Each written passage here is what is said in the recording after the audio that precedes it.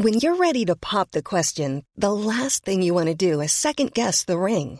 At BlueNile.com, you can design a one-of-a-kind ring with the ease and convenience of shopping online. Choose your diamond and setting. When you find the one, you'll get it delivered right to your door. Go to BlueNile.com and use promo code LISTEN to get $50 off your purchase of $500 or more. That's code LISTEN at BlueNile.com for $50 off your purchase. BlueNile.com, code LISTEN.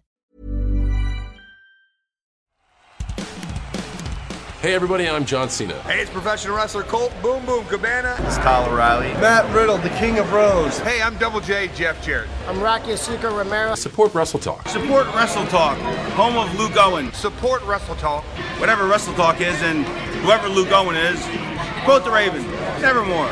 Support Wrestle Talk. Do it, bro. But you really should support Wrestle Talk, and you should follow them and subscribe right now. Ollie told me to say this, so I guess it's okay. Support Ollie. Support Luke. Support Wrestle Talk. Make sure you watch and listen to Wrestle Talk. Or better yet, take just a moment, stop what you're doing, and bask in their glory. Do us all a favor and subscribe. Congratulations, you got here. Now, subscribe and support. Thanks. AEW's first ever TV episode of Dynamite on TNT is in the books. We've just watched it, and we're going to go through the highlights, the midlights, and the lowlights. It wasn't a flawless show. It started off spectacularly, and then it sort of settled into a groove, and then it had some really fantastic moments near the end that was mired with a fair bit of confusion and logic holes and just maybe not the best way of doing things. I'm Ollie Davis. I'm joined by Luke Owen, and the first thing we'll talk about was Jon Moxley was advertised for a promo segment on the show. Instead, he turned up very early on into the six-man tag main event between Santana and Ortiz and Jericho versus the Elite, which is the Young Bucks and Kenny Omega, where Kenny Omega was about to do his Terminator dive to the outside. Jon Moxley appeared behind him, and then they just brawled all the way through the crowd to the VIP area in the back. Yeah, including some mop shots, literally Kenny being the cleaner and taking out Jon Moxley.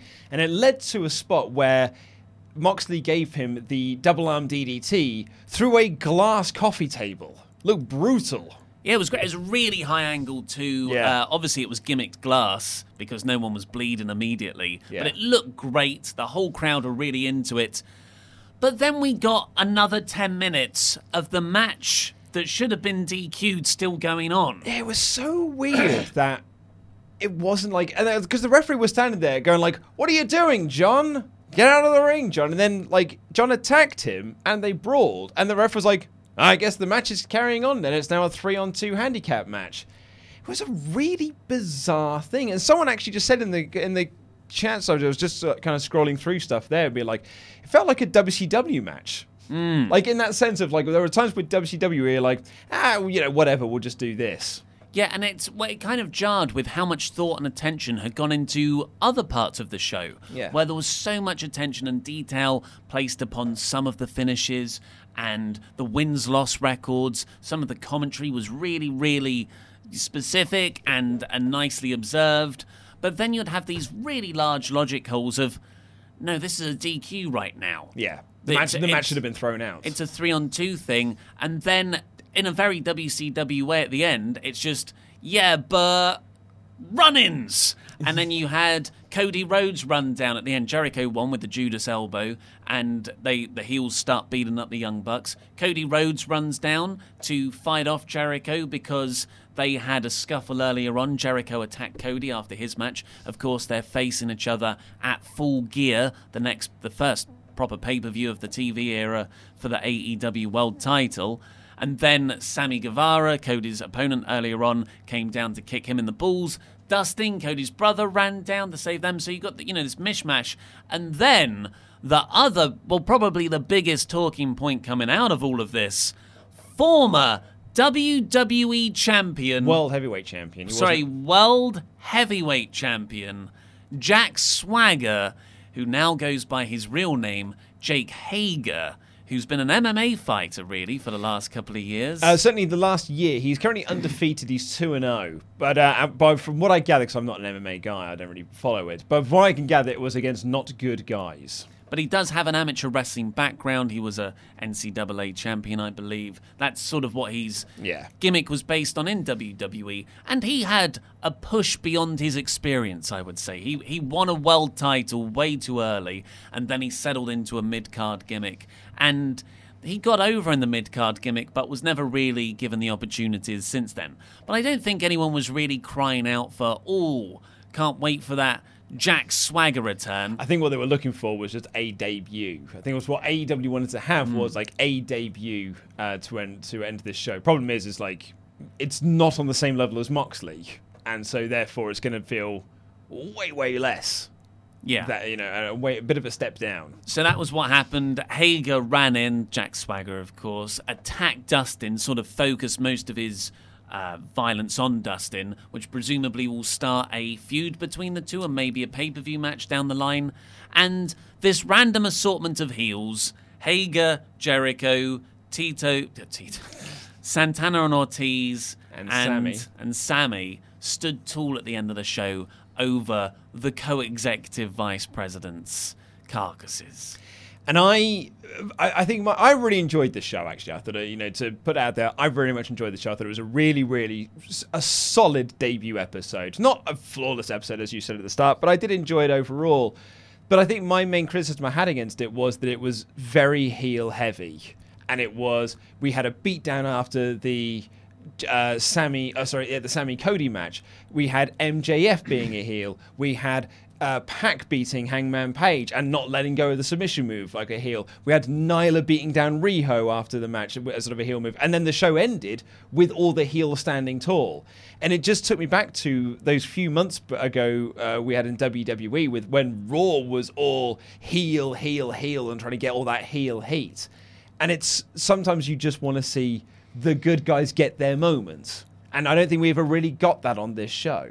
Yeah, because one of those main ones was Rio overcoming Nyla Rose to become the first ever, the inaugural AEW Women's Champion. That is a feel-good moment. Yeah, and it was a match that had its difficulties because there were a lot of botches in there. Wasn't exclusive to this match. This match had the most botches, I'd say, but there were a lot of missed spots and botches throughout the night in all the matches. With the exception of that main event, I'd say. Yeah, actually, that's a good point. The main event was somehow flawless with the Young Bucks doing all these flippity flips. It's just the way Nick Jackson moves. I reckon Nick Jackson's actually making loads of mistakes, but he's so fast we just don't see any of them. Yeah, but Rio wins. She's the inaugural women's champion. But Michael Nakazawa started to say that he's so proud of her, cut a promo afterwards. He was going to interview her in Japanese for the Japanese audience. But then Nyla Rose attacked Nakazawa and then attacked Rio as well. She's about to do a Death Valley Driver, it looked like, on the ring apron. The hardest part of the ring, when Kenny Omega runs down and saves Rio from that fate. Because, of course, Rio is a Kenny Omega project, really. He is pushing the Joshi women's wrestling, the Japanese women's wrestling in AEW's women's division. And on the Countdown show that they aired on Tuesday night, they were tying Riho and Kenny together because she was saying that Kenny was the person who kind of convinced her to join AEW and sign the contract with them. Yeah. So like you said, that the opening match was fantastic. Cody versus Sammy. Loved that match. That was my match of the night. Yeah, same here. And there were thrilling bits, obviously the Moxley stuff. It's Hager, Jack Swagger's whole debut. Pac and Page was exciting, even though it's like not the most thrilling idea or prospect. I think this is a very interesting topic because I think you, as a lot of people, and myself, I think I would be included in this, he has got a mid-card stink about him. He is a reject WWE mid-carder. I don't think he has had, like when Cody went away, or when Cody was released, he also had that bit of a WWE mid-carder stink, but has leveled himself up to the point where now you put him on a paper, you're like, oh yeah, he's a legit main eventer. Hager hasn't really had that moment. He is still he's got that mid-card stink about him, And so when you now put him into a main event position, and I do appreciate that the company are pushing people as, even if you are a former WWE mid-carder, same with Sean Spears. It's like, yeah, you were a lower mid-carder, but we're pushing you as an actual deal in this company. So it's a better presentation. And I think Sean Spears, the way they presented him, does feel like a much bigger deal than he was in WWE. So it'd be interesting to see over the next few weeks how they present Hager and whether or not he can kind of remove that mid-card stink that he had attached to him. Because, I mean, we've sort of coined this term on this show as of late, the forever mid-card that was the WWE from 2006 to 2011. There is just a class in that 5-year period that are the forever mid-card that never ascended. They would be champion, but always treated like the mid-card. And unfortunately, Hager is one of those guys. But then a lot of those people, like you say, got out of WWE and made their names elsewhere. Cody, Drew McIntyre. Swagger isn't one of those people, unfortunately. So we'll see what happens with him. Elsewhere, you've already said Pac goes 2-0. They really played up the wins-losses records on this show. As soon as the bell rang for a match, they'd be like, that puts this person up to this amount of wins. Yeah. Puts them instead for this kind of title shot. And even in the main event, they were saying, well, if LAX beat the Young Bucks here, even though it's a 6-man tag, you'd expect keep calling them LAX. I know, it's hard, man. Santana and Ortiz to take their position in the tag team tournament. So we'll see what happens there as well. But also, we had some celebrity cameos. We did indeed. From one of my teenage heroes, Kevin Smith and Jason Mewes. You know, in my teenage years, I was obsessed with the movies of Kevin Smith and the View Askewniverse. So actually, it genuinely was a bit of a mark-out moment for me to see Kevin Smith there at ringside. And he got involved in an angle when Angelico and Jack Evans came out. So someone was cut a promo on him and tell him that Morris Day and the Time sucks. And Private Party came out to kind of to quell that and to pass some beers around instead. Because they'll be having a match next week as part of the tag tournament. Private Party are facing Young Bucks next week. And Angelico and Jack Evans aren't in the tournament. Oh, right. Okay, so it's probably just to build something off the back of that. Yeah. Kevin Smith, his new film, the Jay and Silent Bob reboot film, stars Chris Jericho. Yeah. That was how they sort of tied it all in there. But yes, overall, a very solid episode, I'd say. Have we got any super chats to... we have. Do you want to give any sort of quick wrap-up thoughts of your highlights and your lowlights? I just gave. You gave? Yeah, okay, fair enough. Jack Veman says, are you making Hot Ones? No, Hot Ones is a show on YouTube, but I've never seen it, so I don't know if they have a highlights, lowlights. I don't know. I don't know.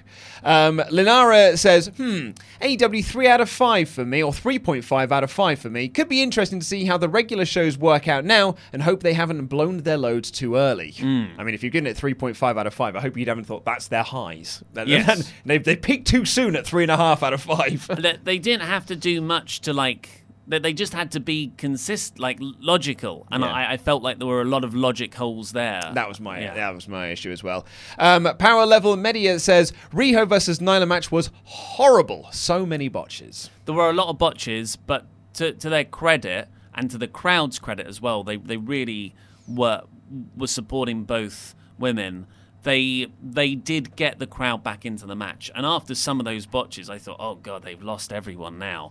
But their work rate was so good that they got people back in. I think that's why I have a higher opinion of that match than some others would. So your point there is that I thought they did very well. When they did botch something, they didn't just repeat the spot. They would just work it into the story that they were telling into the match. It was like, Riho couldn't lift her up for that spot. Oh, fine, we'll just work this in. Nyla just laughs it off and be like, okay, well, let's carry on and do something else then. As opposed to being like, oh, well, let's just repeat the spot and then we'll do the other planned stuff that we've currently got. So I thought they did so well in getting the crowd back into the match because that STF spot, which wasn't a botch, just killed the crowd during the ad break.